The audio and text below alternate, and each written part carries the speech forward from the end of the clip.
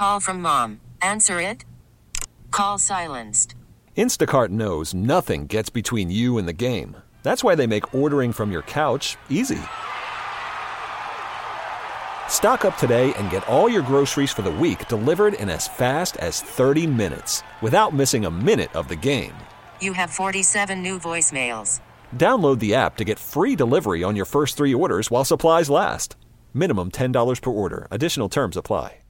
Pretty big lights on the Celtics Friday night. The whole NBA world was watching. No, not last night when the Celtics handled business in Houston, 116-107. It was that Friday night game in the Garden against the Denver Nuggets, where the Nuggets came away with a 102-100 victory. And, a texter literally sent this in as soon as we mentioned we're going to get some Celtics in here for you. 379037 to 978. Celtics got tight against Denver. You can see it. You can see when Tatum starts to get tight, he dribbles all over the place and loses his handle. I do think there was a little bit of that late, but listen, you got to give Denver a little bit of credit, and you got to get on the Celtics for not making enough shots. 18 fourth quarter points where you're holding Denver to 21. You had a great defensive effort on the other end, but offensively, that fourth quarter was, rubbish is the only adjective that I can think to describe it. Yeah, and more importantly, like the last 5 minutes, they only had 2 points in the last 4 minutes and 51 seconds. And I do think, like, listen, so Jokic is like the best player in the world, okay? I give him that. So finding a way to stop him is going to be challenging because I don't think they have anybody that can guard him. I don't think Porzingis can do it. I don't think Al Horford can do it. And then Jamal Murray is a problem also. But whatever. That's a veteran team. They've won a championship. It gets tight. They don't panic. They don't get flustered. And I do kind of agree with the texter in this particular situation. I do feel like Tatum was rushing it. Like, I feel like he was forcing it. And he, even like the out-of-bounds play at the end of the game, they're only down 2. Mm-hmm. So ball goes into play. Missoula's got to call a timeout because they feel like they're frazzled and it's not looking good. So he calls a timeout, and he resets. They have less time, and then it's a fadeaway that doesn't mean he hit the rim. So, listen, you're down 2. Maybe it's Jaylen Brown's fault. Whatever. You can nitpick all you want. You know, that's going to be a tough out no matter what goes on. Like, they're going to be a tough out.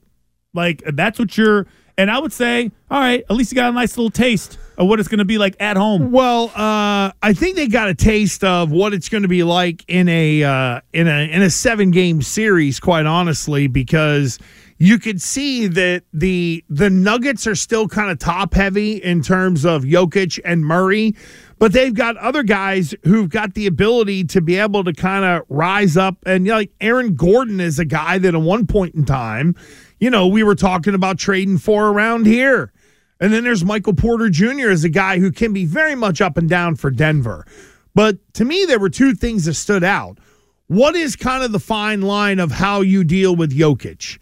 Because the more Al plays, the more the pieces kind of get disrupted a little bit in terms of, I know they definitely tried to get Al and Porzingis on the floor at the same time defensively.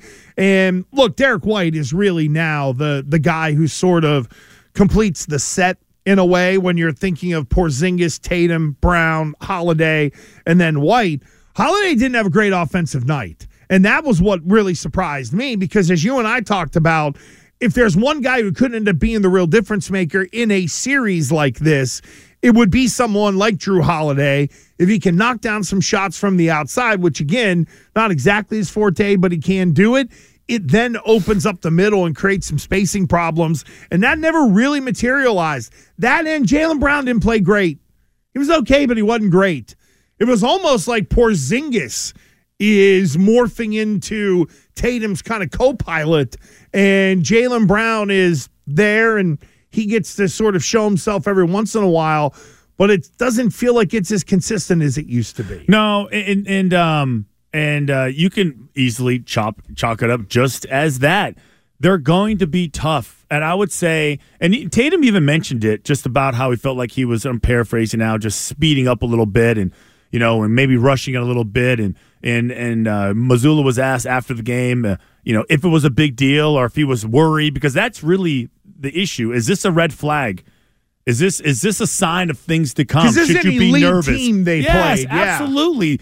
And, and this, if anything, good. It happened during the regular season. Here is, off of what you just mentioned, Christian, here is Mazzulla after the Friday night loss to Denver. Is this something that you kind of chalk up to, like, your two best players didn't have the best game? No, I mean, you take a look. What I look at it is, I think you asked me the question the other game when, we were winning just because we were making a lot of shots. This game, I thought we did a lot of really good things well on both ends of the floor. We only turned the ball over 3 times, 12 offensive rebounds, got 1 more free throw than they did. I thought we had some really, really good looks, both at the rim and from the perimeter. And, they made a few more plays than we did down the stretch. Hey, it's good that Jalen didn't have a great game and you were close. That's also the problem, is that Jalen didn't have a great game, and Tatum didn't have a great shooting night either. I mean, you would look for better efficiency from Tatum, at least be 50% from the field. You can live with maybe some issues from 3 every once in a while, but yeah, it wasn't a great shooting night for either one of those guys. And there they are. The Celtics are still final possession with a chance to either tie the game or win the game instead of sending it into overtime. But it was a great atmosphere at the Garden. It had a playoff feel to it. And let's hope that was a nice little test run there for the Celts, who definitely could have done better in that showing against the Nuggets.